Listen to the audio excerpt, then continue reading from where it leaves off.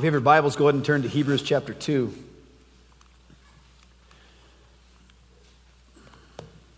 I'm going to go ahead and read through our text for today. We're going to read verses 14 through 18, and then we'll pray.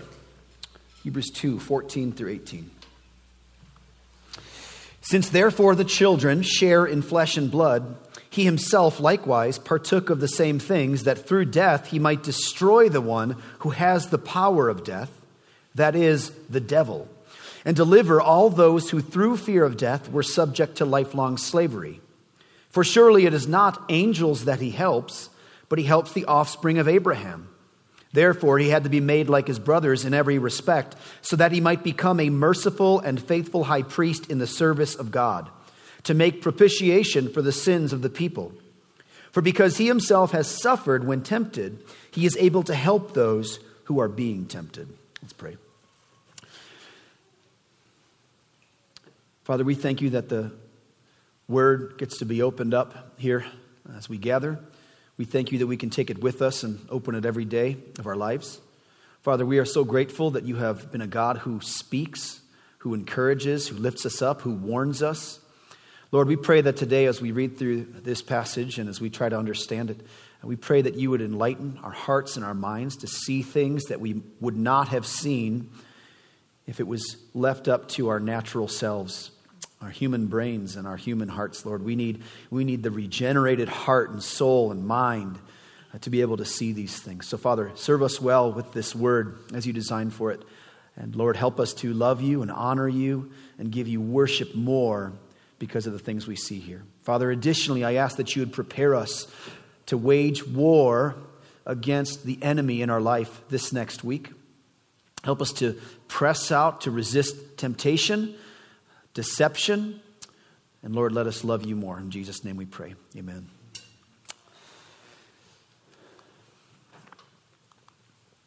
Since therefore the children share in flesh and blood, he himself likewise partook of the same things, that through death he might destroy the one who has the power of death, that is, the devil.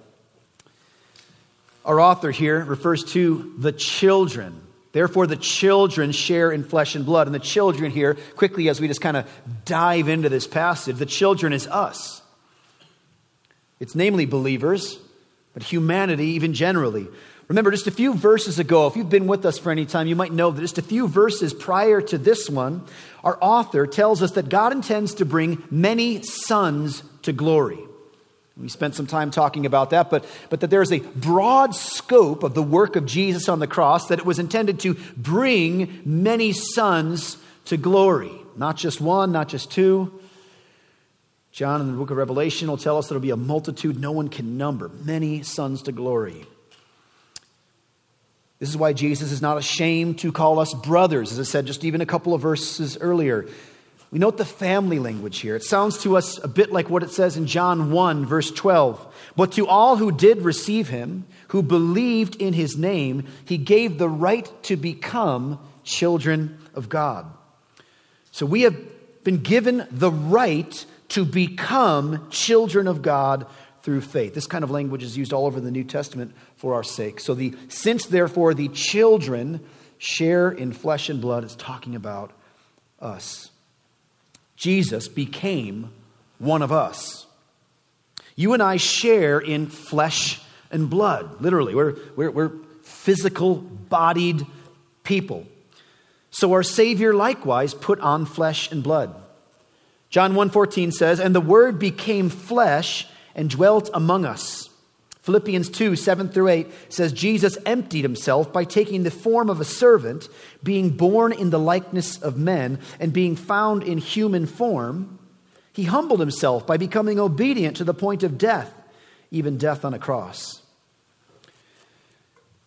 Now, this might be one of those things that for a Christian, if you celebrate Christmas and you acknowledge the fact that Jesus came into the world, that he actually lived, he actually was born, he actually died, and he physically raised again. It might be one of those things that just kind of goes over the head and we take for granted and don't pause to think about it. But I want you to imagine for a moment the significance of what this means, especially in light of a Hebrew audience.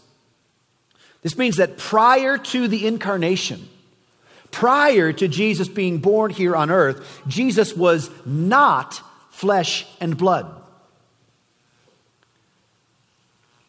In the Old Testament, Jesus had not yet added humanity to his divinity. The second member of the Trinity was spirit, just like the Father and the Holy Spirit. When the triune God then was creating Adam in the garden, he was fashioning the very flesh and blood that he would one day put on. This is really significant, isn't it? I can't help but imagine what it was like when Jesus was present in the forming and the creating of Adam. And he says, these are his hands, and this is where they'll put the nails. And this will be man's back, which they will flay open with the beating of whips. This is his head, upon which a crown of thorns will be placed. Can you imagine that? As Jesus is doing the act of creating a man, as not yet flesh and blood, can't imagine what that would have been like. I want you to think again, not future, not just creation back then, but what would happen in the future for Adam and our past, Jesus' death on the cross. And you might remember then that the night before, he would eventually go to the cross and he would die for us. He had the Last Supper with his disciples, and he gave them the communion feast to share together. Think about communion for a moment. What do the two elements represent? The flesh and the blood of Jesus, right? The body and the blood. So since we share in body and blood, flesh and blood, he himself likewise partook of those same things, flesh and blood. He commanded his disciples to take these elements. Now, have you ever asked yourself the question, we talked about this here before, but it's something helpful to remember. Why didn't Jesus just command his disciples to remember? Like, why didn't he just say, don't forget, body, blood, broken, shed for you. Just remember that. Why did Jesus find it necessary to give to them a ritual or a ceremony? Why the inconvenience of Christians needing to provide unleavened bread and fruit of the vine wherever Christians would gather for all time, whatever country they're in order to share communion? Why the physical things? Well, Jesus gave us these tangible reference points to remind us that he was actually here. When you hold the cup and you hold the bread, even if they're smaller pieces that are representative, they're actually there. You're going to actually put something in you when you drink that, and when you eat that. It's here. It's not just in your mind, like a notion that you kind of imagine figuratively. It's actually there. Jesus really did partake of flesh and blood.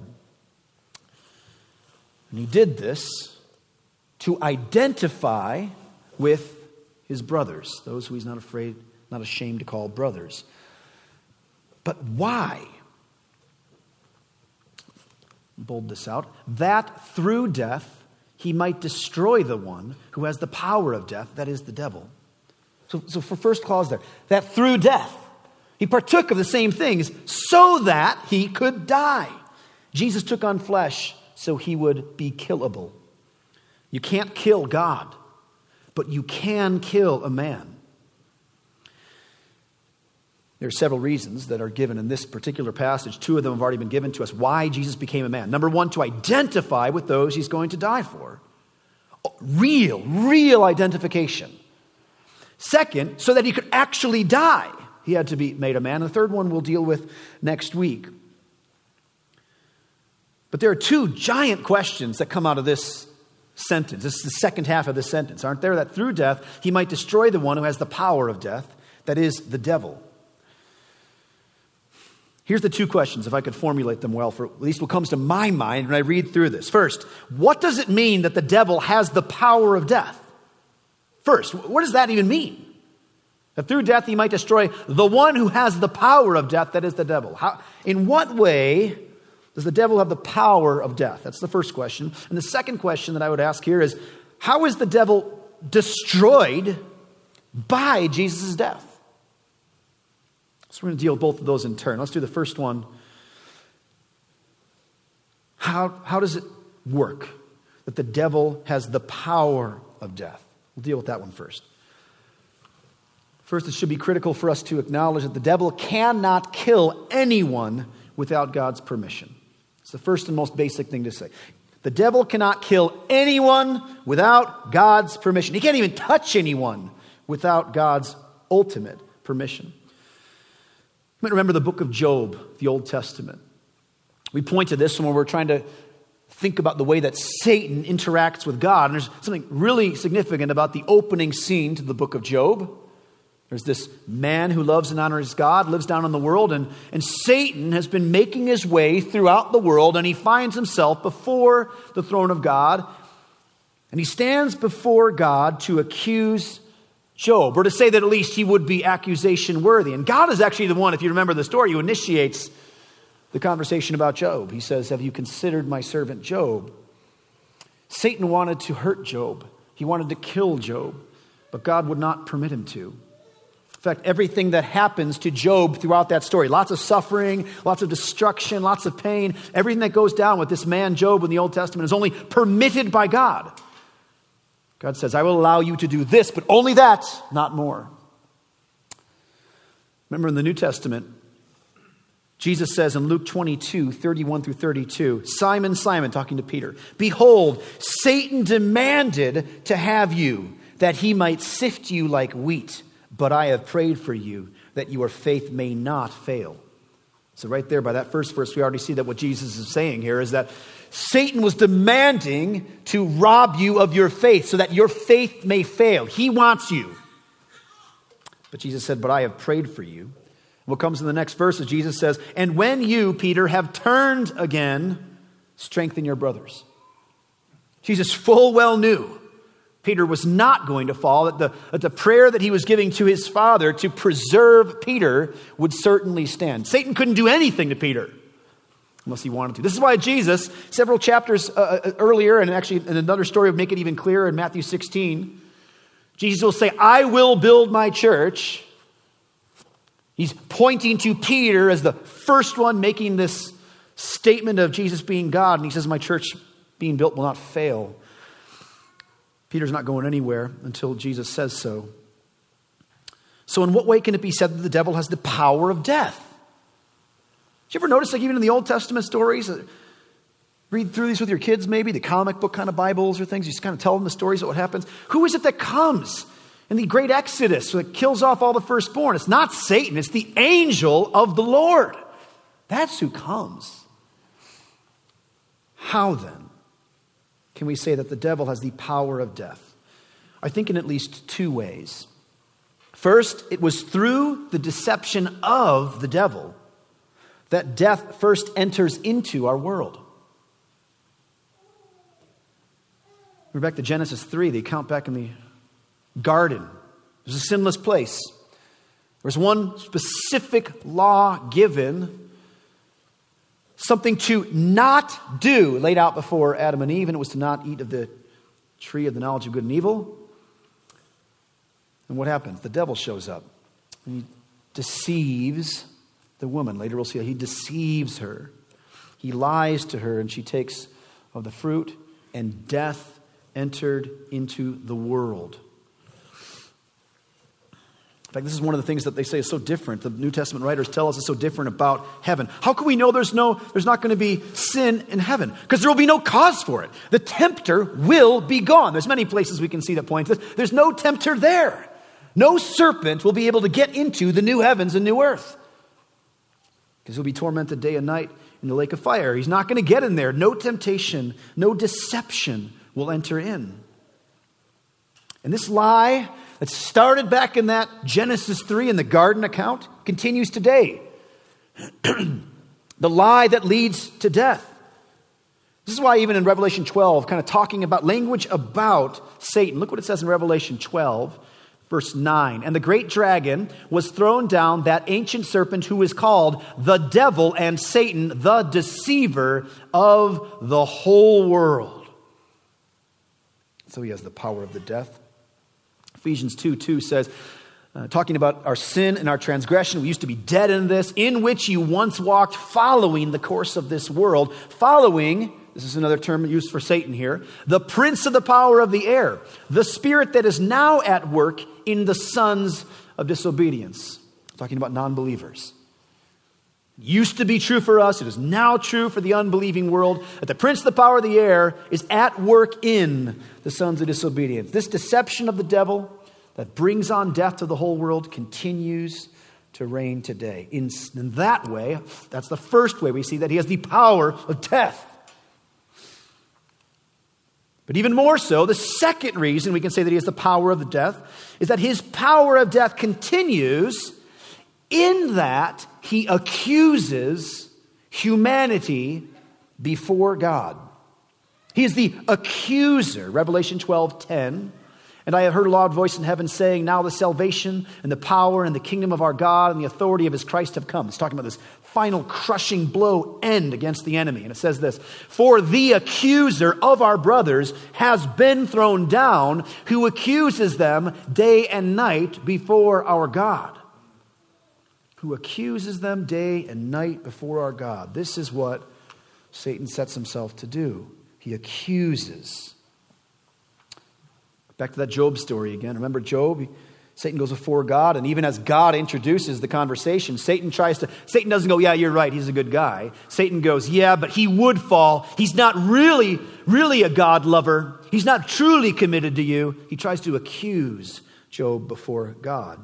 I want you to imagine for a moment the sheriff, the white hat in the old cowboy movies, who sets out to take down the bad guy, the black hat guy, right? He accuses, he brings an accusation against the wickedness, the law-breaking of this bad guy. And he brings the case before a judge. He then proves this guy was wrong. Once convicted, the sentence is carried out. Who gets the credit for bringing that man to justice? The executioner? The judge? Ultimately, it's the sheriff, the one who made the right accusation. Now, the reason that the accusations of Satan carry any weight at all before our God, listen to this, is because they are true. God cannot be deceived. Zechariah 3:10, look at this. This is Zechariah, Old Testament prophet, being shown a vision by an angel of the Lord. And in this vision, this is what he sees. Then he, this angel, showed me Joshua the high priest at that time, standing before the angel of the Lord, and Satan standing at his right hand to accuse him. This is what he does. He launches his accusations. But accuse him of what? What is he trying to accuse this Joshua of? 2 verses later it shows us. Now Joshua was standing before the angel, clothed with filthy garments. In all kinds of prophetic literature, this idea of filthy garments is used to point to iniquity. In fact, the very next verse, it'll identify this filthy garments with sin. That's the filth. It's not actual dirt. It's the fact that he's sinful. So he's not standing there with pure clothes and Satan's trying to deceive the angel of the Lord. No, he's really dirty on the inside. He's standing there filthy, and Satan's rightly saying, look at this sinner. You and I are in the same predicament, that apart from Jesus, all of Satan's accusations about us are true. You don't need to worry about the lie that Satan might say before God. You need to worry about the truth. You actually are guilty. Our great hope is that believers are built up and grow and as they hear these kinds of things, but I'm also well aware that oftentimes online or on the radio or sometimes here in our church, non-believers hear this. Someone who says, I'm not really a Christian, but I'm curious about these things. We're thrilled to have you here. We want you to listen to these things. You need to know that just as it was true of all people before believing in Jesus, Satan can rightly stand before God and accuse you, and you stand condemned. Your sin has made you condemnable. How then can we hope to survive on that day of judgment? This brings us to the second question. Second question, which was, how is the devil destroyed by Jesus' death? Because that was the good news. The author of Hebrews is not telling us things he's all worried about. He's telling us something that is leading to this wonderful, glorious, good news. He himself likewise partook of the same things, that through death he might destroy the one who has the power of death. That's where he's going. So in what way is the devil destroyed by Jesus? By his death. Jesus' death. Real quick. The word destroy does not always mean eradicate. Okay? All over the New Testament. This idea of destroy, destruction is not always eradicate. In fact, if you were to flip to the end of this whole book we've got here together, you'll find out that Satan does not stop existing in eradication, but that he exists for forever in the lake of fire. Destroy here means, like it does in many other places in its use in the New Testament, render ineffective, nullify, neutralize, to deprive of power. So how is the devil neutralized by Jesus' death? Let's look at that verse, and let's look at the next verse. That through death he might destroy the one who has the power of death, that is, the devil, and deliver all those who through fear of death were subject to lifelong slavery. And deliver all those who through fear of death were subject to lifelong slavery. Why were they subject to lifelong slavery? Through their fear of death. So Satan's power is linked with the fear of death. In other words, Satan's power of death is only in operation over those who have fear of death. I want to show you this in another place. It might help you see this even more clearly. Romans 8:13 through 15. For if you live according to the flesh, you will die. Just natural. If you live according to the flesh, you will die. But if by the Spirit you put to death the deeds of the body, you will live. For all who are led by the Spirit of God are sons of God. If you live according to the flesh, you're going to die. So for the non-Christian, you will die. And that is all there is for you, is death. This is one of the most fundamental truths of being a human. It's one of the single most certain things about life is death. But the good news continues. Let's see the rest of this passage. For you did not receive the spirit of slavery to fall back into fear. For you did not receive the spirit of slavery to fall back into fear. You see that the same words being used there like it was in Hebrews. But you have received the spirit of adoption as sons, by whom we cry, Abba, Father. All of us will die in the body. All of us will die in the flesh. But for believers, we will live. It says in verse 13, you will live because you're not into that slavery anymore. You've received the spirit of adoption. You can now be called a child of God. So let's unpack this for a second. When you lived according to the flesh, you were a slave to fear, namely the fear of death. You were a slave to the fear of death. But now, if you believe, you don't need to fear anymore because you are not slaves to that end anymore. It's not just that you get courageous all of a sudden. It's that there isn't anything to fear. Where there is no fear of death, Satan has no power. Say that one more time. Where there is no fear of death, Satan has no power. Now you might be thinking, but Rich, there are many non-believers who don't fear death.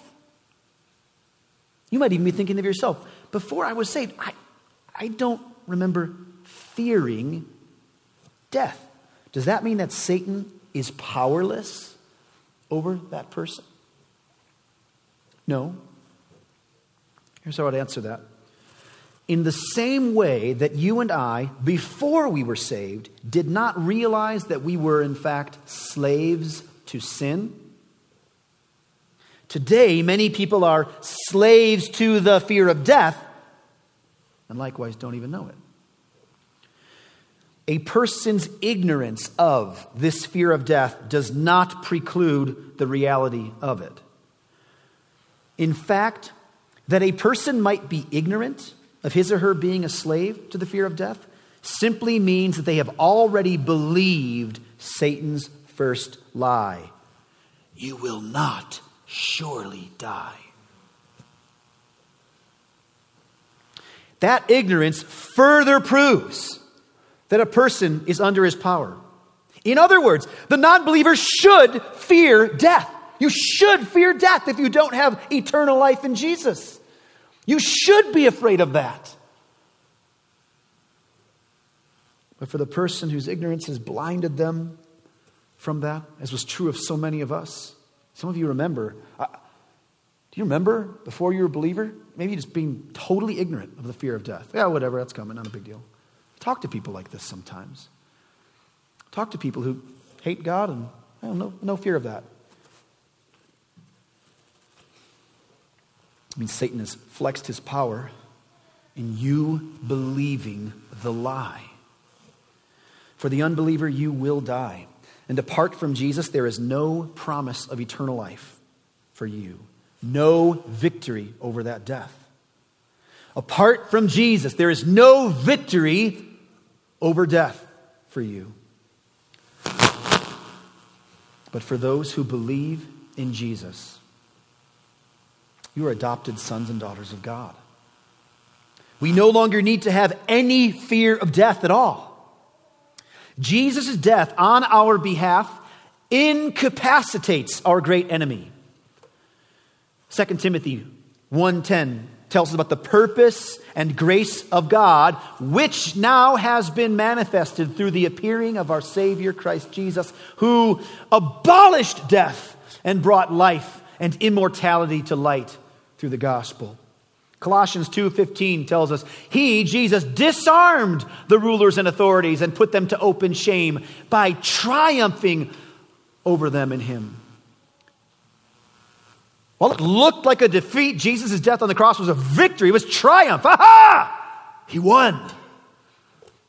Died the death we should have died. 1 John 3:8. Whoever makes a practice of sinning is of the devil. For the devil has been sinning from the beginning. The reason the Son of God appeared was to destroy the works of the devil.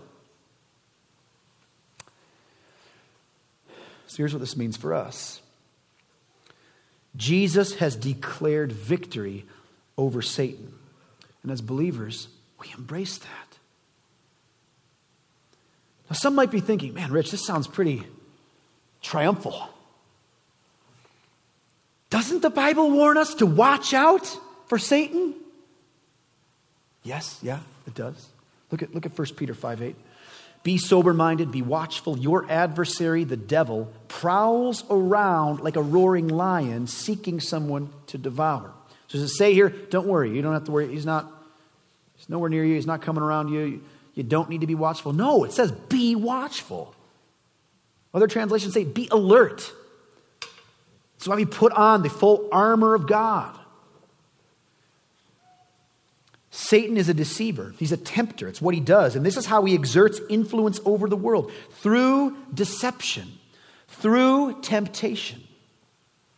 For the believer, Satan is only as powerful as his lies are believed. For the believer, Satan is only as powerful as his lies are believed. This is why Peter immediately follows this verse with the very next verse. Resist him, firm in your faith. Resist. That's how you defeat. That's how you defeat Satan. James 4:7 makes it even clearer. Submit yourselves therefore to God. Resist the devil, and what? He will flee from you.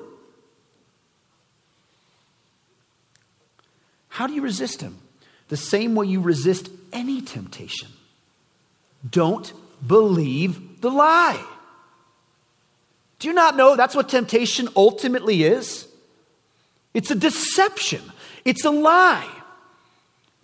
The power in temptation is the lie. When you believe that the thing you are being tempted by or with will be more satisfying than what God actually has for you, that's where there's power. You believed that this was more appealing than this, that the lie of Satan was more appealing than the truth that God had for you. You resist the devil by not believing the lie. By looking and saying, this is nothing compared to forever at peace with God in His presence, worshiping Him through the ages. Psh, what do you have to offer that can come close to this? See, that's what temptation is. You resist the devil and he will flee. It doesn't say turn around and run, get away from him. It says he will flee. He's going to run away from you. Your fearlessness regarding death robs Satan of his greatest weapon. He makes you untouchable by him. Untouchable. And where do I get the bold language for that? I get that from the Bible. 1 John 5:18-19. We know that everyone who has been born of God does not keep on sinning, but he who was born of God protects him. Jesus protects the believer, and the evil one does not touch him. We know that we are from God, and the whole world lies in the power of the evil one. Why? They still believe the lie that something is better than Jesus. This is why at root, if you're ever trying to help a fellow Christian brother or sister through any struggle that there is, at root, the problem is you're not seeing he's better. Whatever the problem is. I used to be really afraid to counsel other Christians. I don't think of myself as a good counselor. I'm kind of the guy who says, get over it. That's the way that I tend to think about problems. Okay? And I was concerned as a pastor that I'd be able to shepherd people well through those things. Like, it's really easy, stop sinning. And I don't mean that I'm sinless, but I know that about myself. What are my biggest problems? My sin. When we see that this is the root of all the problems, this is the root of all the issues, even amongst the Christians in our life, is going to be we're believing lies. You become untouchable. You separate from the world. You come out from under the power of the evil one when you look Jesus full on in the face and say, I want you. Nothing else compares. You can have the world. I want Jesus. Don't you see then how important it is to be equipped by the truth? Don't you see then that you should want every area of your life to be scrutinized by God's word? Every area to be pressed through this grid so that nothing makes it onto the other side of that sieve. Every area. Not the, I know enough about truth now. No. Just keep growing in it. This is sanctifying for you. To know truth more and hate the lie. The fear of death is slavery. If you struggle with this, you know this. What's the fear of death? Some of you know this very at the front of your face. Some of you, I say fear of death, you know exactly what I mean. If you struggle with fear of death, then you're living as though in slavery. This is like the person who has been bound by chains all his or her life. And the chains come off and they're purchased to freedom. They're redeemed. And yet they still put the chains on. You don't need to do that. And the reason verses like the ones that I'm pointing out here, and even in Hebrews chapter 2 are because Christians are going to struggle with this. You might not get this all the way into your mind. You might struggle with the fear of death. It doesn't say, don't worry, you're a Christian. You don't struggle with the fear anymore. It's telling you, don't do that. Don't believe that anymore. Sisters in Christ, listen to me, please. In my experience, you are much more likely to fall prey to this particular lie than your brothers. I don't even care if that sounds sexist. My experience, this is so evident. Sisters, you're going to be under a kind of targeting from the enemy with this one about you and the lives and the safety of your children. And when your husband's gone late that night and you're home alone in the house and you think about your life. This is a part of our gender differences that I think genuinely will affect people uniquely. Not that brothers won't struggle with this at all, but I think many of you, when I say that, you know exactly what I mean.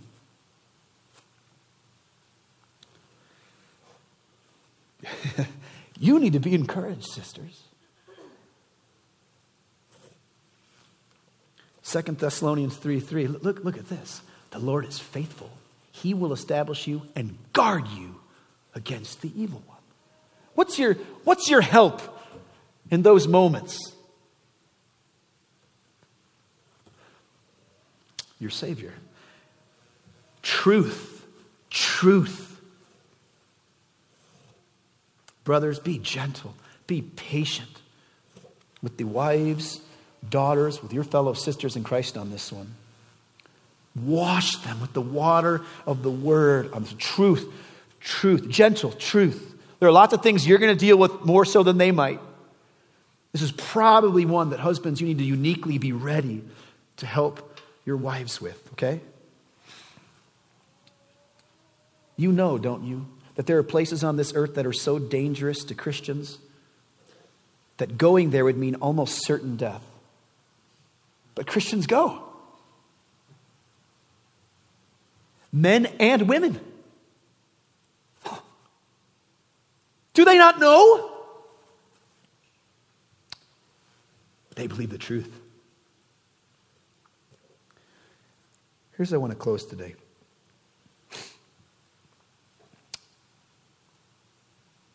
I want to read from Romans 8. Okay? And I'm going to introduce Romans 8 by saying this to you. The fear of death is an empty threat.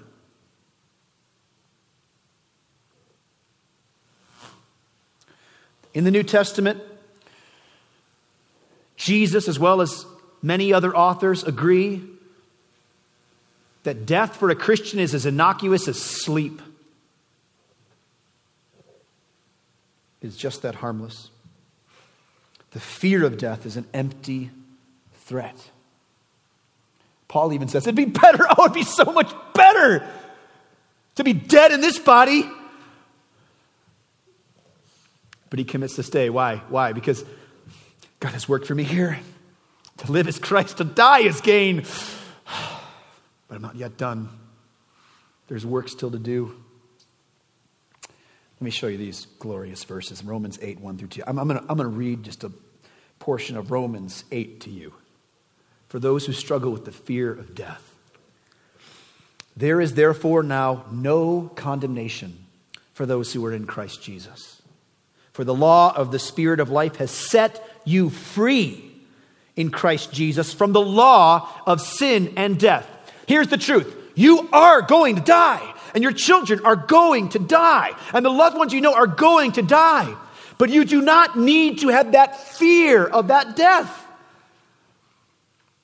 Because after you die and stand before God, if you believe in Jesus alone as your ultimate, final, sufficient basis for salvation, there is no condemnation for you.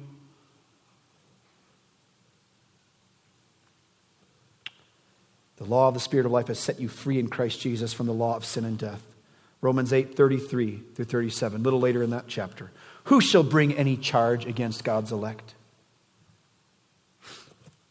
Well, we know who would want to. The accuser. Who shall bring any charge against God's elect?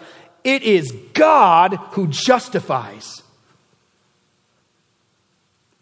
So if you were to imagine the picture of you standing before God and Satan saying, but he did, but she did, so much of his or her life, they lived as though all the other things you made were better than you.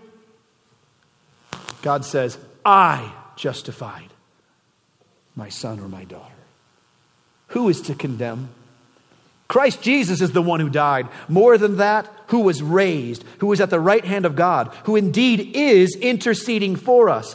Who shall separate us from the love of Christ? Shall tribulation or distress or persecution or famine or nakedness or danger or sword? As it is written, for your sake we are being killed all day long.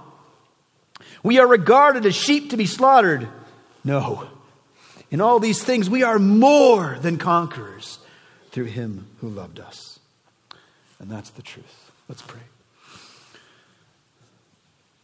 Father, we see as we read through Hebrews 2 here, so many truth nuggets along the way. We can't help but just want to linger as we walk through these verses. Father, I am acutely aware that the fear of death, that the effects of the fear of death, that the power of Satan in our past life can still have residual effects on even believers today. That's why we need these encouragements. Father, I pray that you would help us be reminded that Jesus has paid the price, that we have been justified, past tense, completed, finished, made right before you in Jesus. And there is no condemnation that can stick. No accusation can stand. Father, we are so grateful for this, and we need to be reminded by this regularly.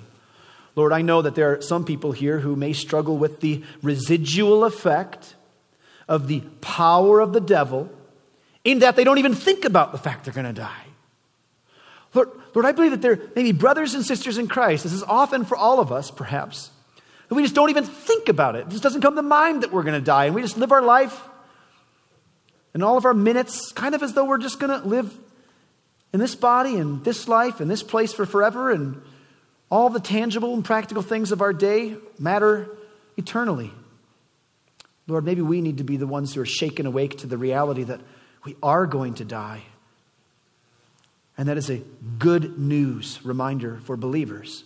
And that those around us who are likewise going to die, who do not know you, there's nothing more awful. Lord, awake us to that reality. Father, for those who are here, when I said fear of death, they know exactly. Maybe the sisters, perhaps some brothers here, Lord, who are thinking right now, I know that fear of death. I think about that. I worry all the time for my safety and the safety of my children and my loved ones. And oh, Lord, I pray that you would overcome that slavery to fear with the truth. Lord, point us to the truth, the reality that because of Jesus, we can have peace with you, live in eternal bliss, joy, goodness forever and ever because of what your Son did on the cross. Father, these are supernatural things.